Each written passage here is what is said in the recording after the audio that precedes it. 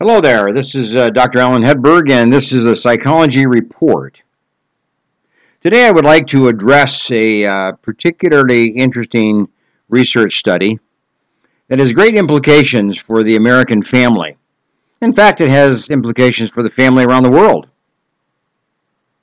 Some time ago, back in the 1950s, an interesting study was conducted at the University of Arizona. A number of undergraduate students, almost 100 of them, were asked the question to consider how they grew up as a child in their family home. Specifically, they were to rate their parents on a scale of 1 to 100 on the degree to which the parents loved them, conveyed love for them, showed and manifest love for them as children, or for them as a child. And later on, the researchers, now 35 years later, went back and contacted those students and looked at their health records. And a very interesting thing was found. The students that rated their parents high on the loving scale had a much lower rate of disease than the children who rated their parents low on the loving scale. In other words, if you come from a home where your parents convey love, and you accept that love, you believe that love, you enter into that love, you endorse that love, then as your life develops, you are more likely to be a healthy child and a healthy adult than, on the other hand, the children that did not have that kind of exposure in their family home from their parents.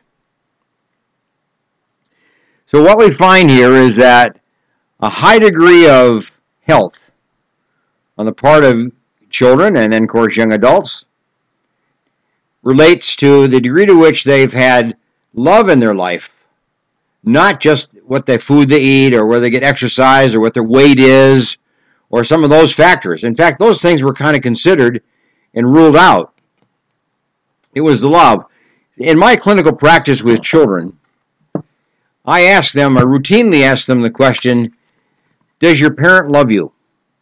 And they may say yes or nod their head or whatever, but then I follow that up with the question, how do you know? What's the indicator? How do you know your parent loves you? And then I have them tell me the answer to that. And then I discuss it with them. Because here's my belief on that, on the basis of this research. It isn't so much whether a parent loves the child.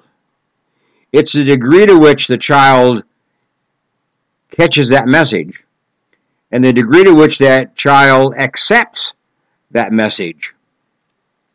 You see, it's not just love, it's our acceptance of love that is important for our relationships, but it's also important for our health. So the greater the health, the greater the positive health, the more likely a child grew up in a home where loving actions and loving behavior and loving feelings and loving expressions were part of everyday living.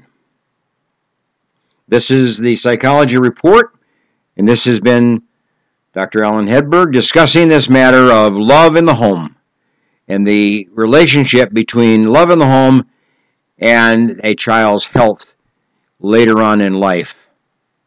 I refer you to my website, booksbyhedberg.com. In that website, I have a book entitled Achieving and Living a Healthy Lifestyle in a World of Stress. I wrote that book based on a variety of articles I had written over the years on health-related matters. And in that book, I discussed this particular research study that was done at the University of Arizona, because it's an important study. So if you want to read the study in greater detail, or you want to look at this whole issue of achieving and living a healthy lifestyle, get a hold of my book. You can get that from my website, booksbyhedberg.com, and the book is entitled Achieving and Living a Healthy Lifestyle in a World of Stress. So there are lots of issues that I've discussed there related to health. And remember, the best insurance policy, the best health insurance policy that you have is your own healthy behavior. If you live healthy, you'll be healthy. and you'll reward yourself for being healthy rather than having an insurance policy that pays the tab when you're not healthy because you haven't taken care of yourself. Booksbyhedberg.com is the website. This has been the Psychology Report, and I'm Dr. Alan Hedberg.